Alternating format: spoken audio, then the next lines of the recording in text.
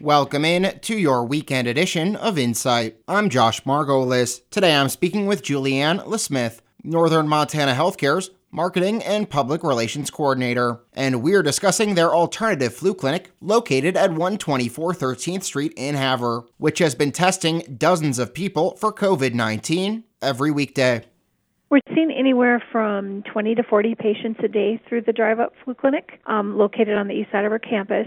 This is where patients with any flu-like symptoms are referred to rather than our other two clinics. We're also handling the majority of the COVID-19 testing through there. So the most important thing with the traffic level over there is for people to call prior to coming in. That way they can be given an appointment time, which should cut down on the wait. And that number is 262-1570. The turnaround time on the state test varies greatly. 3 to 5 days is optimum, but that's not always possible. They do prioritize the test, so an asymptomatic patient's rule-out test has a lower priority than someone who has exposure and symptoms. The results are sent to Northern Montana Healthcare and Hill County Health at the same time, several times a day. So Hill County Health calls all positives in order to make contact with them for quarantining, contact tracing, and other issues. Northern Montana Healthcare is pledging to call all negative test results back to the patients. We're working through the backlog to get everyone notified. We hope to get caught up quickly. Once we are, all the calls will be made as soon as we get the results. People can call the flu clinic for their results, but we may not have them yet. So this ties up resources. So ideally, we ask Hill County residents to wait for our call and know that we are pledging to the public that we will do so.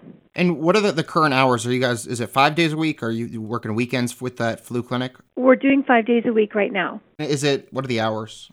Oh, I believe they are taking appointments from 9 to 5. Gotcha. And what are supplies looking like? Because it sounds like you said 20 to 40 people, I believe, if I heard right, a day that are getting tested. So testing supplies we're okay on. Are all the tests, some of them rapid, some of them take the 3 to 5 days, or how does it get decided which test goes to which person?